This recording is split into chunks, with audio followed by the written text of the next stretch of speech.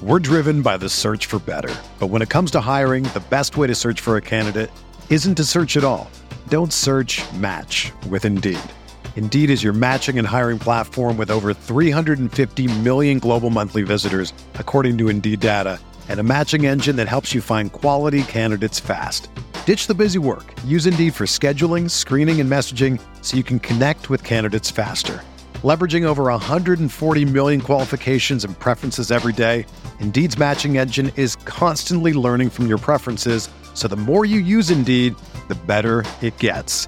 Join more than 3.5 million businesses worldwide that use Indeed to hire great talent fast. And listeners of this show will get a $75 sponsored job credit to get your jobs more visibility at Indeed.com/Blue Wire.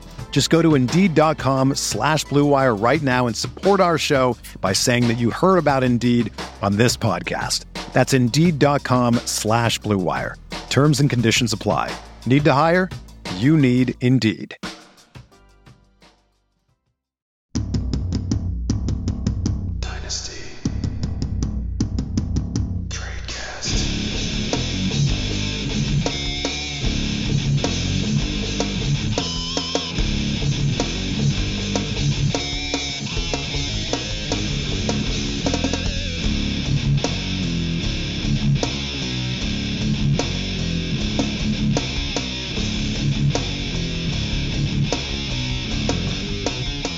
Hello, everybody, and welcome to another edition of Dynasty Recast on RotoViz Radio, brought to you by the Blue Wire Network and our friends over at Underdog Fantasy, your home for best ball, pick'em, and more. Make sure to tune into the rest of the show to get your 100% deposit match with our secret code. You'll never guess what it is on RotoViz Radio. Week 5 in the books. Week 5 is in the books. Dan Sainio. Dan Sainio is my partner in crime, and he is joining me this afternoon as we record. Dan, how are you? I'm good. It's actually the morning still. Not sure if you're aware of that. Not if you had the morning I had, Dan. Well, yeah, me finding out all my kids are going to the doctor and not school was a fun transition. But yeah, we're here. Things are starting to heat up a little bit. Fantasy players are starting to look a little bit more like fantasy players, as they kind of always do after a few weeks, especially now with essentially no preseason. Nobody plays in the preseason anymore. Nobody practices. It seems like everybody just gets free days to make sure they don't hurt themselves before they get to hurt themselves during a game by not practicing. Yes, injuries are abound. Backups are in play. Backups to backups are in play. Something called a Skylar Thompson is playing football. Something called a Bailey Zappi is taking Mac Jones's job. Maybe I should put that on the ticker. Maybe I will as I'm talking about it right now. But we are going to start off with the bane of the fantasy industry now, the thing that is ruining fantasy football in all shapes, sorts, and sizes. It's Taysom Hill, boys and girls. Taysom Hill was a problem because Taysom Hill shouldn't have been a quarterback. Like, Taysom Hill does deserve to be a fantasy asset, a player that you can play in your fantasy lineup. Granted, he's not a quarterback, so he shouldn't be a quarterback or played within the quarterback sphere. But the change that the fantasy industry as a whole made in the 2022 offseason of making him a tight end is making less and less sense by the day.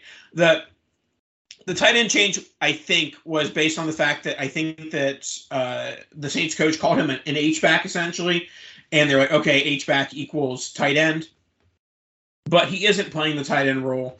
And the bigger problem here is that it was a disadvantage to Taysom Hill managers when he was a quarterback because he wasn't a quarterback. And now it is way too big of an advantage for Taysom Hill managers to have Taysom Hill in the tight end spot because he's not a tight end, and tight ends score the least out of quarterbacks, wide receivers, running backs, and tight ends. So what are your thoughts? I know that most of us play on the My Fantasy League platform, and they do not do position changes in season. Therefore, we're kind of out of luck with what's going on with Taysom Hill at the tight end position. But I guess let's weigh on do we think he becomes a running back, go from H-back tight end to H-back running back in 2023 in most platforms?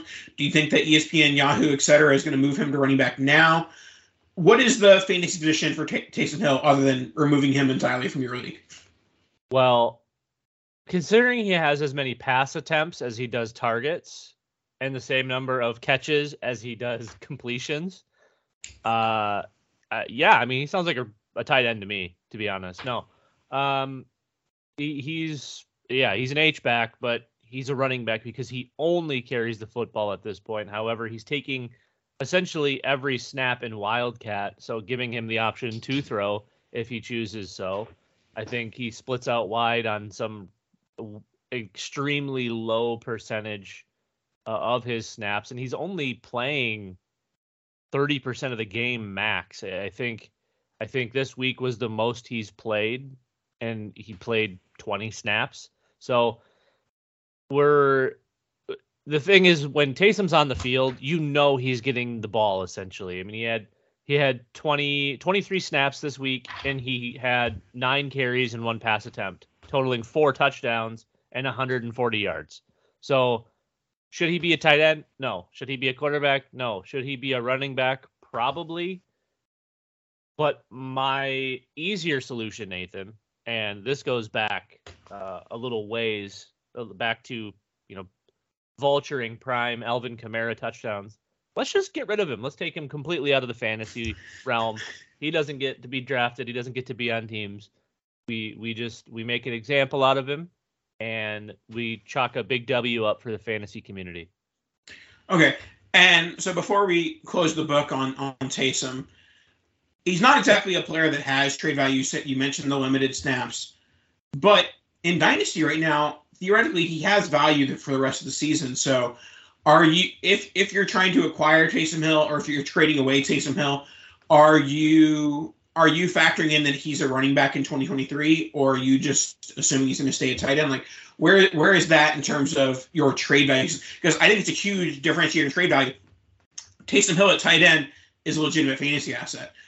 Taysom Hill at running back is probably like an RB4. Yeah, I mean, if you're lucky, I think if he stays tight end and we hear any sort of like statements, oh, we're not changing this, and I know MFL doesn't change in season, I get that. But if everybody comes out and says, well, he's an H-back and that's not an RB, that's more of a tight end, even though he doesn't split out wide, he doesn't get targets. I don't know what to do with that. I think if he stays tight end, which he won't because he shouldn't, then yeah, I mean, he's essentially a top 5 tight end if this continues, and he's getting 5 carries a game because they're all in the red zone, and he has 6 touchdowns, one of which is a passing touchdown. Yeah, and the clear differentiator between Taysom Hill in the last couple weeks and Taysom Hill, at the beginning of the season or even last year, was the Jameis Winston factor. When Jameis Winston's playing, they're not taking Winston off the field for Taysom Hill to get 30% of the snaps.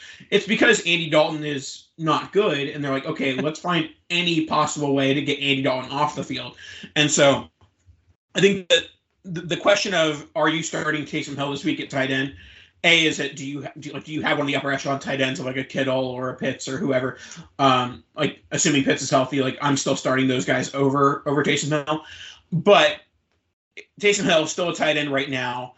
The question is Jameis playing? If Jameis isn't playing, like I'm convinced continue. I understand that even without Jameis in the lineup, that he's still a very low floor play. But when you get a 48-point week out of a tight end, like that is a league-winning week every single time. So not saying that's going to happen ever again for Taysom, but still, outside with Taysom as a tight end, he has much more upside than any other tight end that's being ranked as like a tight end like 6 to 12 range. I'm going to play just a small amount of devil's advocate, and I'm already hating myself for doing this. But is he low floor considering his touch percentage to snap percentage? Yes, he's not playing the game at all, but when he is, he's getting the ball at like a 50% clip. Sure, but like in London, he played like 3 snaps and he scored a touchdown on one of them, and that was it. Like that, there's still very much the volatility of like he might just not be in the game plan. Like this past week was the extreme example. He was very much in the game plan. Right. My point is that yes, he's barely playing, but he's getting all of his volume in the red zone or drawn up plays specifically for him to do something like throw a 20-yard touchdown pass like he did against Seattle. And again, they're not going to be playing Seattle every single week, but even though they did play Minnesota, he had 5 carries for 20 yards and a touchdown. Like that's not That's horrible for a running back. Well, not horrible, but it's bad for a running back. That's great for a tight end. We'll take those eight points every day of the week. Yeah. All right, let's move on to the Jets, specifically their rookie running back who was drafted round 2, pick 4. Breece Hall. Breece Hall has actually been a much higher floor player than I anticipated this year, especially with Breece. Breece Hall's been splitting the load a little bit with Michael Carter, more so than you would like from a guy you drafted Breece Hall at 101, 102 range. But even despite splitting the work with Michael Carter, what he hasn't been splitting as much has been the receiving down work out of the backfield. And his catch marks over the first few weeks are 6-1, 6-2-2, and one of those twos includes a 100-yard and 2-touchdown, or 100-yard on 2-target game. So he's scored at least 10 PPR points in each of the first 5 games, capped off by a 18 carry for 97 and a touch, 2 catches for 100, 27.7 PPR points for Breece Hall. Obviously, the 27 points is going to be around the ceiling, and it's not going to be something that happens with regularity. But I think that the floor has been highly encouraging, and the fact that he's been so highly involved in the passing game shows that, Breece Hall has the ability to maybe not get to like Christian McCaffrey territory, but to get to RB6, RB7 type, redraft, RB6, RB7 type dynasty value. Yeah, I mean, the Baltimore game and the Cincinnati game when he had 20 total targets for 12 catches and didn't really do much with it, but I mean, that's 12 catches. That's 3 points. I mean, those were the big games. The other ones, like you said, he had 1 catch and then 2 games with 2 catches. And Michael Carter is doing similar things through the air. The big difference is the floor increase of his rushing capacity at this point, because he started the season averaging 7 yards per carry, or seven carries per game, through the first 3 games. And then the last 2, he has 35 total in the last 2 games. So I think the floor has increased by him getting the ball more between the tackles. However, I think this actually will hinder the passing usage a little bit, because he's essentially been matched by Michael Carter, not necessarily in the target share space over the last 2 games, but I think Breece has 8 targets and Michael Carter has 6. So I think they're going to be working similarly through the air out of the backfield, but I do see Breece at this point just kind of taking over the lion's share of the carries, even though I believe Michael Carter is still probably going to be in that 10 to 12 touch per game to limit how many times Zach Wilson has to throw. I don't think that they want Zach Wilson throwing the ball 45, 50 times. I think they want Zach Wilson throwing the ball 30 times and taking advantage of these running backs that they've spent a decent amount of draft capital on now at this point. They want to get them the ball. They want to take a little bit of the load off of Zach Wilson's shoulders until he's, fully back, fully good. And he starts to make that progress where they do have faith in him throwing the ball 40 plus times. So, I'm still a little bit, I'm a little bit off on these guys just because I don't think there's a ton of value, but Breece certainly has shown that he's capable and his value is going to be there. Michael Carter, who I thought would dominate the first half of the season in touches, started with a bang, and now obviously Breece, with the pure talent advantage, has taken the backfield. So that's an interesting one. I think the floor being heightened is essential, especially when you're talking about these young running backs. But he's going to fit right into the mid to high end RB1s pretty soon, as from a production standpoint. Like you said, I don't think he's going to be in the Christian McCaffrey territory, but he definitely can be up there, maybe mid to low end RB1 finish for this season if things continue on this path. And I mean, that's only going to increase his dynasty value. He'll probably be dynasty RB1 by the end of the season. Yeah, I mean, I think that the primary concern with Hall's short-term value is going to be what's going to happen when a better quarterback starts out-dueling Zach Wilson. Like, the quarterbacks they have faced in recent weeks have been, Kenny Pickett and Skylar Thompson, and, Joe Burrow who hasn't played as well. So, what's going to happen if Aaron Rodgers has a good game? Russell Wilson never having a good game ever again. Josh Allen in week 9. Josh Allen week 9, that's not going to be a good game for Breece Hall. He's not going to get as many touches. Maybe he gets some receiving work, but you can't project that higher floor from the rushing game in a game where they're going to be 10-point underdogs. All right, let's move on to our next one. Dyami Brown. Just in time, I did cut him in a shallow best ball. Oh no!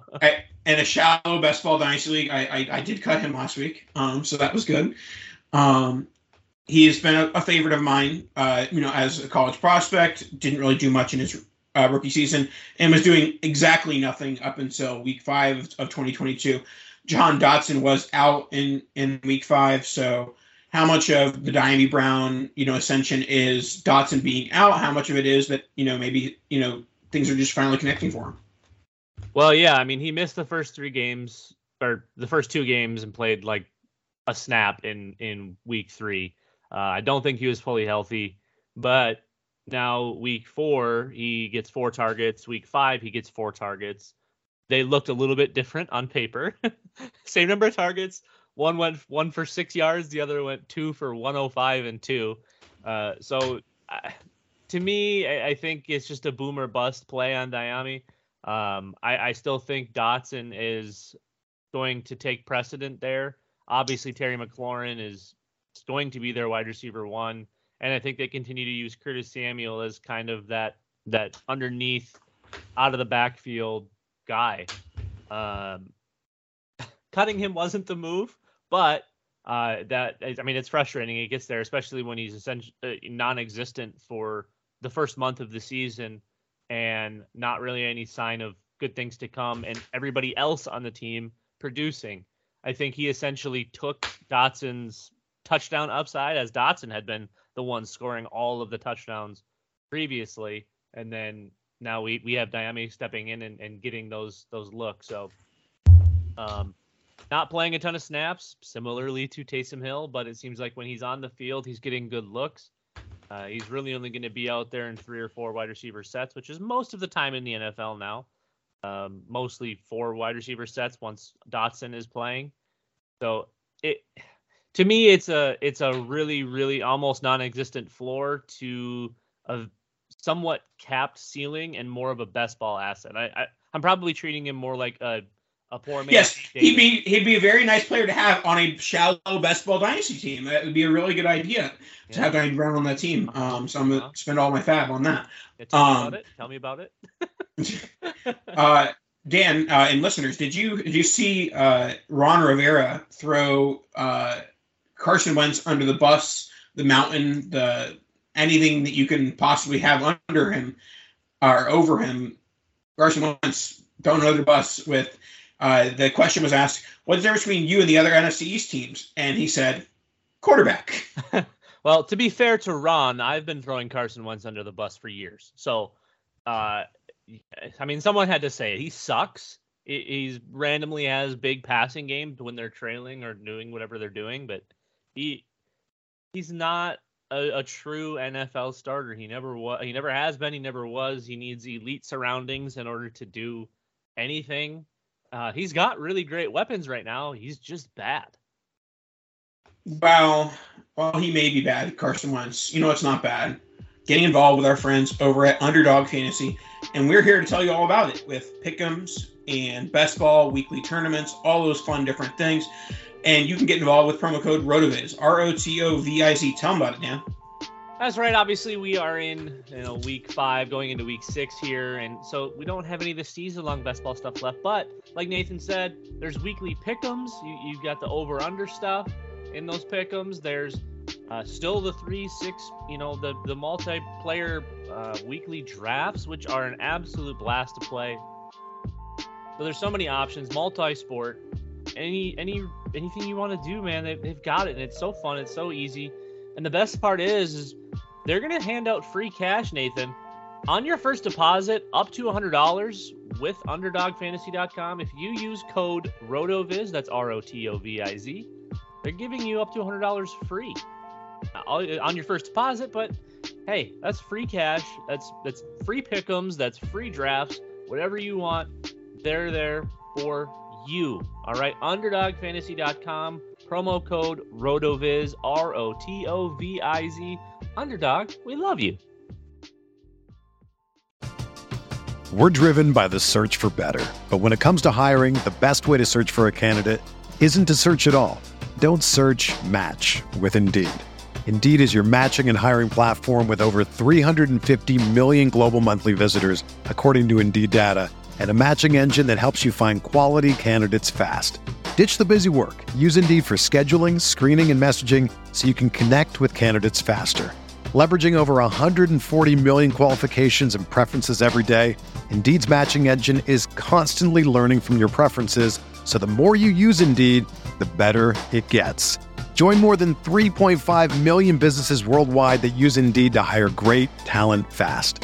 And listeners of this show will get a $75 sponsored job credit to get your jobs more visibility at Indeed.com/Blue Wire. Just go to Indeed.com/Blue Wire right now and support our show by saying that you heard about Indeed on this podcast. That's Indeed.com/Blue Wire. Terms and conditions apply. Need to hire? You need Indeed. Another day is here, and you're ready for it. What to wear? Check. Breakfast, lunch, and dinner? Check. Planning for what's next and how to save for it? That's where Bank of America can help. For your financial to-dos, Bank of America has experts ready to help get you closer to your goals. Get started at one of our local financial centers or 24/7 in our mobile banking app.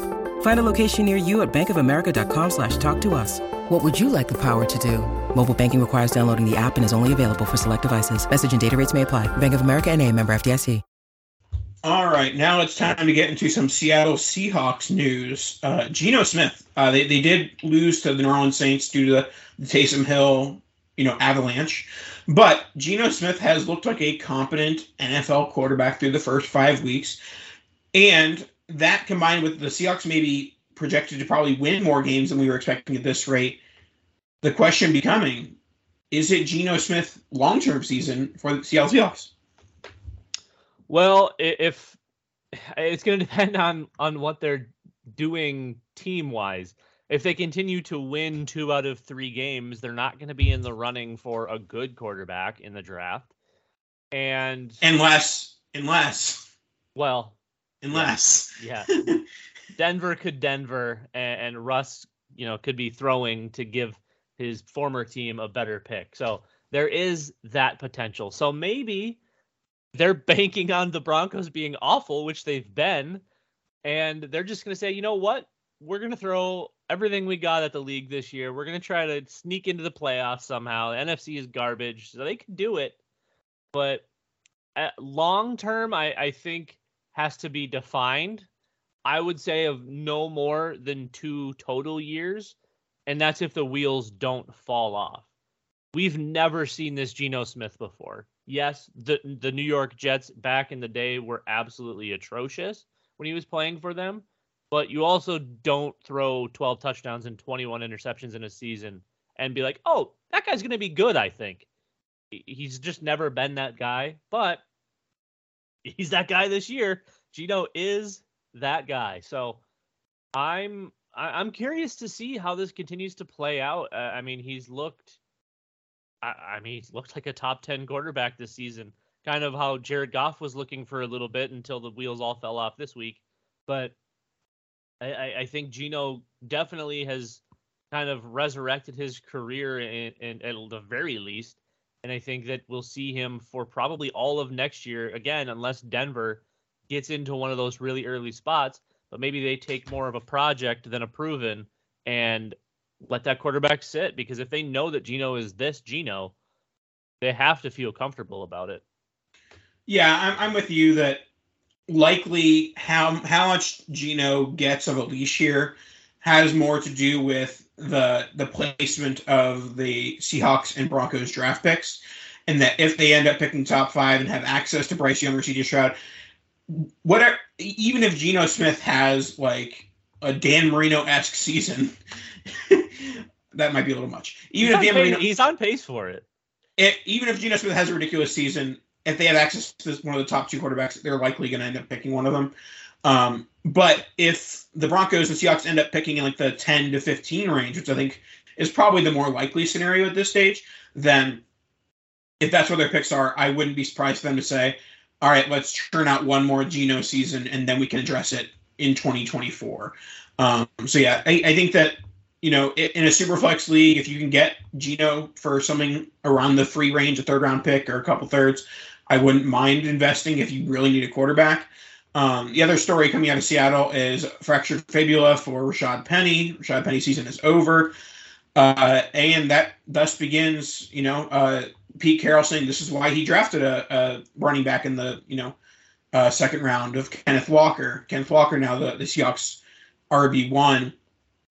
Now, let's not discuss all the people who are saying pick up Kenneth Walker in redraft. Like that's actually even yes, in 18 leagues, Kenneth Walker is available in redraft. Outside of that, Kenneth Walker was never available. He was, in this exact situation where it's like he's behind a guy who has a number of injuries, and he's one of the few RB2s where it's like when the RB1 gets hurt, he's going to get a full RB1 workload, and that's Kenneth Walker. So I was never the biggest Kenneth Walker fan, but I'm all aboard. He's going to get plenty of touches, plenty of targets, plenty of carries now at this point, especially in this like explosive Seahawks offense. Well, yeah, and historically speaking, the Seahawks running back, whoever it's been, whether it's Chris Carson or even Penny when he's healthy, going all the way back to the Sean Alexander days, Nathan, there's always production here, and with the draft capital, he's a solid prospect. I don't want to say he's a great prospect, but he was a solid prospect. And I think Kenneth Walker can climb his way up. I don't think he's going to be in the RB1 territory as far as dynasty goes. But, that's not really a shot at him, to be honest. I think it's more of just the perception of RB. If some of these second contract guys continue to not produce, even though most of them had a great week 5, I think there's a real chance that Walker leapfrogs all of them and gets into that, that top 10 to 12 range. But we need to see it more consistently. We need to see him stay on the field, much like we needed to see Rashad Penny stay on the field, because yes, injuries are random until they aren't. Until they aren't random anymore, we have to assume that they're random. Rashad Penny is not random. That man is made out of like a Fabergé egg or something. So, I'm excited for Kenneth Walker. I actually preferred him in the pre-draft process to Breece Hall, which was a mildly spicy take, I think, for a lot of people. But I feel like what he does fits Seattle more than probably Rashad. Rashad Penny to me is still a great between the tackles runner, one of the best. I think what Kenneth Walker can provide is a little bit more in the passing game and a not real far fall off between the tackles. So to me, this is going to be good to see, and hopefully he helps Seattle and Seattle helps him. Geno continues to play that way, and we see the production out of him. So I think we right now put him kind of in the mid RB2 area. If you want to buy, you'll probably have to buy as a high RB2 price.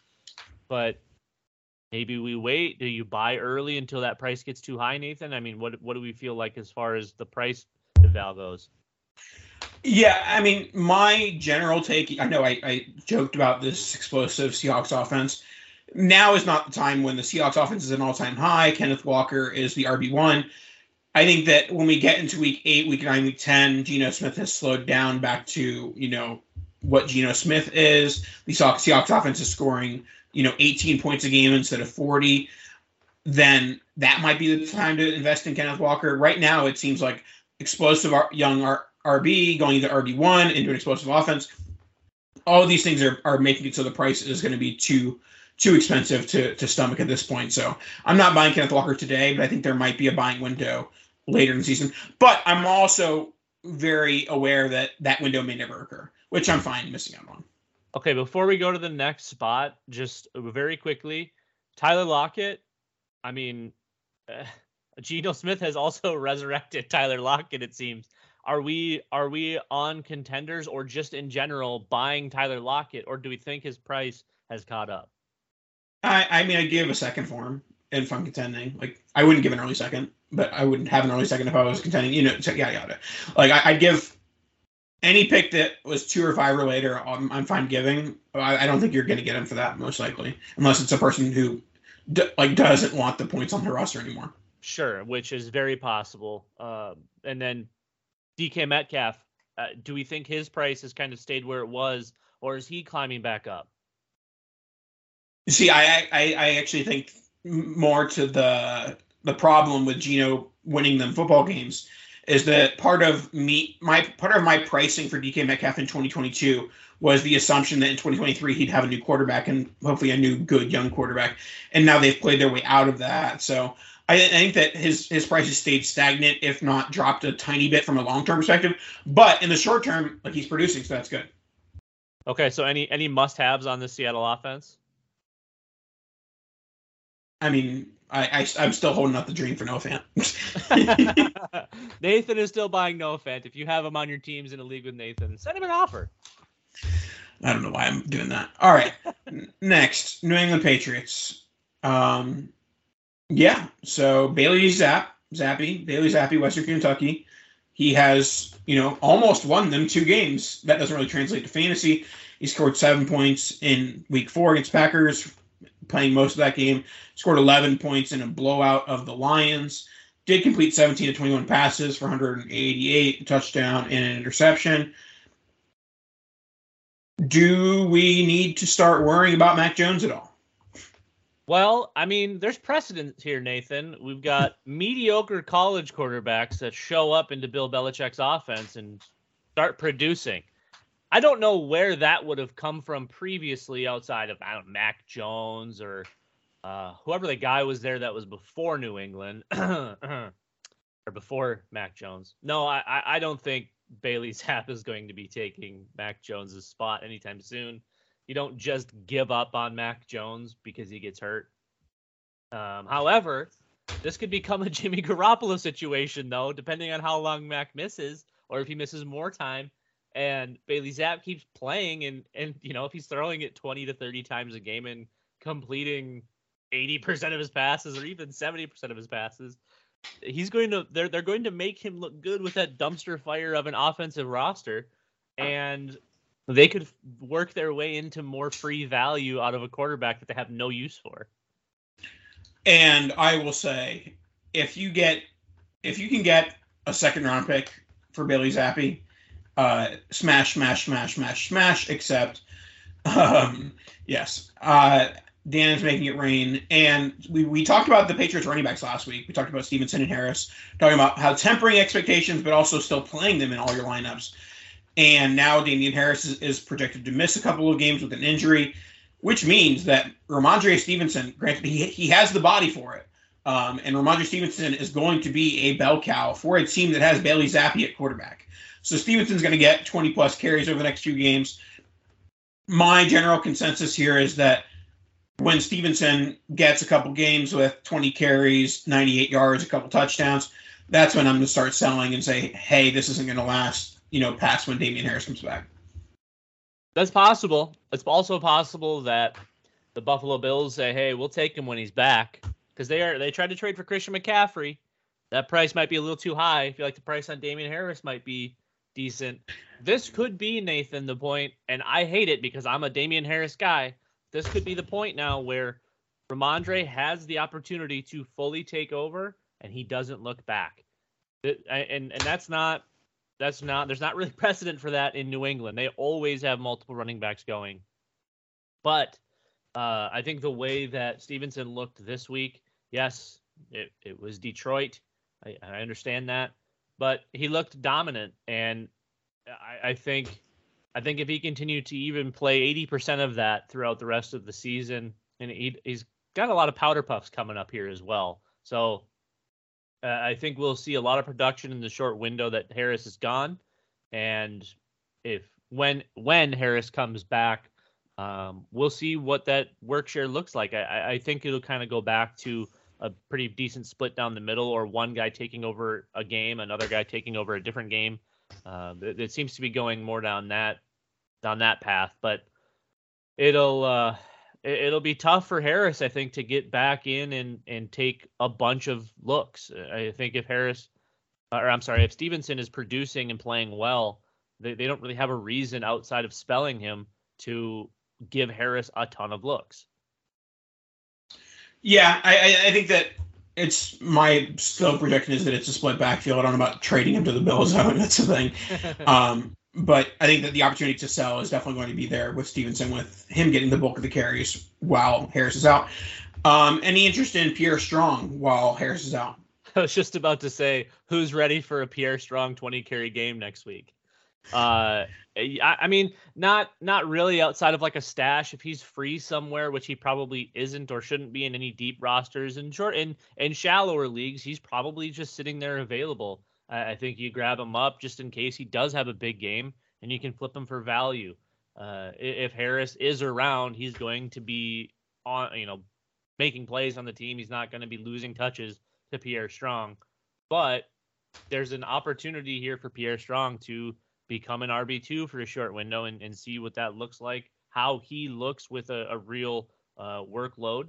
And I mean, it was essentially drafted with the same pick that Ramondre Stevenson was drafted with. So who's to say he couldn't do it?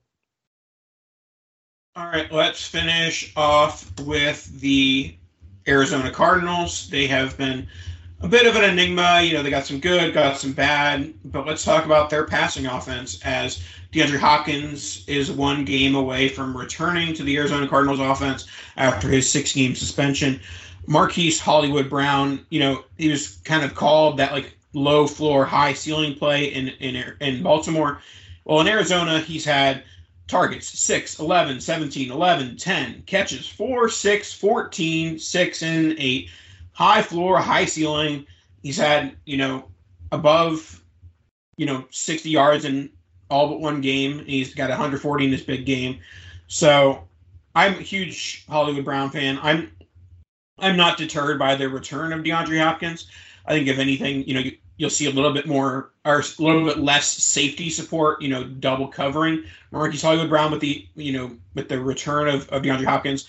Are you worried about any decrease in targets? I'm sure there will be a decrease in targets, but how much does it matter for Hollywood Brown and his fantasy value?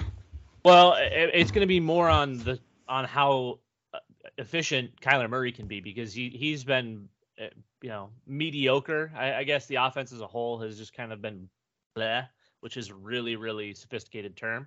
But essentially, you can put D-Hop in there and just, hey, Greg Dortch doesn't need 24 targets. Hey, AJ Green's 76 years old. He doesn't need 20 targets. James Conner's out now. Benjamin stepping in. We'll kind of see what that looks like moving forward. But I think D-Hop, I think there's enough just kind of essentially unused targets going for players that don't matter that he'll be able to essentially step into the offense, and why not gather 6, 7, 8 targets per game, and Marquise Hollywood Brown can stay kind of in that same realm. He's averaging 11 per game right now. We might see that dip down to 9 or 10, which isn't a huge difference as long as he continues to make his plays. But we do need Kyler to be more efficient, and the offense as a whole to be more efficient. And I think DeAndre Hopkins, the one-man show himself, will help make the offense more efficient. I think he can start working more in that underneath that intermediate and allowing Hollywood to kind of take the top off of the defense, if you will. Plus, you do still have Zach Ertz, who's going to help do stuff across the middle, and he's got 41 targets. I think Zach Ertz probably takes a bigger hit here than Marquise Hollywood Brown will, because I think D-Hop, now that he's getting a little bit more seasoned, I don't want to say old because he's not old yet, but seasoned, I think we'll start to see him work a little bit more shallow, especially early on when he's not necessarily in game shape. I think it's good, obviously great for the offense to get a player like that back, but I think it helps round this offense out better. It'll help Kyler. It'll make everything more well-rounded. Yeah, I agree. I think that, general consensus is that Hopkins will kind of be the RB2, the wide receiver 2 there, and that Brown has secured his way into being the wide receiver 1, and he's obviously going to get them more valuable targets with those deep targets, and Hopkins is going to get more of the third down work and things like that. But yeah, we'll see, because, Hopkins didn't have the best 2021 season, and so we'll see how he's able to rebound and get football healthy in week 7, week 8. But yeah, I think that the general consensus is that good for Kyler, slight bump down for Hollywood, and obviously, gangbusters for Hopkins. Do we think Eno Benjamin has a more substantial role moving forward now, or is are these just going to be kind of one-off weeks? Is he just going to be kind of that backup running back that is only playing 20%? It depends on the severity of the Connor injury. If Connor's going to miss a few weeks, I think that Darrell Williams is more likely to be the RB2. Okay, but when Connor's out, I think that Benjamin's more likely to be the RB1. I don't know if that makes any sense. Yeah. But I think that in games where there is no Connor, I think we see more Benjamin. But I think that in games where Connor's still there, I think they're going to use a lot of Darrell Williams as that spellback. So for reference here, Eno has 30 carries on the season, Darrell Williams 16, which would make sense because Connor has been playing. But the targets are the big difference here for me. Eno Benjamin has 17 targets. Darrell Williams has 5. I was hoping for big Darrell Williams things coming to this offense, especially considering what he was able to do in KC and how he looked when he had to be the lead back, when he was able to just be a pass catcher. I think this backfield somewhat quickly might belong to Eno Benjamin. Not necessarily because he's better. They just seem to want to use him more. James Conner has 19 targets. Eno Benjamin has those 17. So they're working somewhat similarly. Not necessarily like a 50-50 split, but Eno is not far behind in carries or targets. So that I think is something we probably need to keep an eye on, and maybe even looking at buying someone like Eno Benjamin for pennies while we can. Yes, his price is going to have gone up because of the Connor news, but I still think that the RB1 in this situation, especially at 23 years old, if that is the pattern or the path for Eno Benjamin, that could pay massive dividends if you can get in now. I'm not saying, spend the farm, but, snoop around, see if he's available. There's an outside chance he's on your waiver wire. He's definitely more on your waiver wire than Kenneth Walker ever would have been. But also, he's probably just sitting on someone's bench, and they didn't even know they had him. Yeah, for sure. All right, that should wrap us up for today. Any last words, Dan? Make sure you go to UnderdogFantasy.com, type in RotoViz as your promo code, get some free money with your first deposit, and let's look forward to Week 6. That should do it. Kado!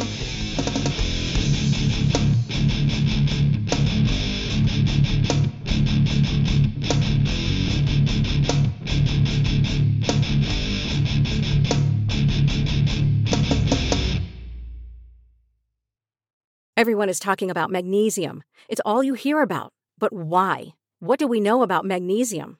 Well, magnesium is the number one mineral that 75% of Americans are deficient in. If you are a woman over 35, magnesium will help you rediscover balance, energy, and vitality. Magnesium supports more than 300 enzymatic reactions in your body, including those involved in hormonal balance. From functional medicine doctors to mental well-being and female hormone experts, we all know that magnesium is the one mineral to improve all aspects of well-being and health. But which one? Magnesium Breakthrough from Bioptimizers, the trusted choice recommended by leading experts with 7 best-absorbed forms of magnesium to ensure your body receives the support it needs for overall well-being. Go to bioptimizers.com/balance today and use code BALANCE10 for 10% off. Support your journey to wellness at bioptimizers.com/balance. Magnesium Breakthrough from Bioptimizers, your foundation to optimal health and vitality.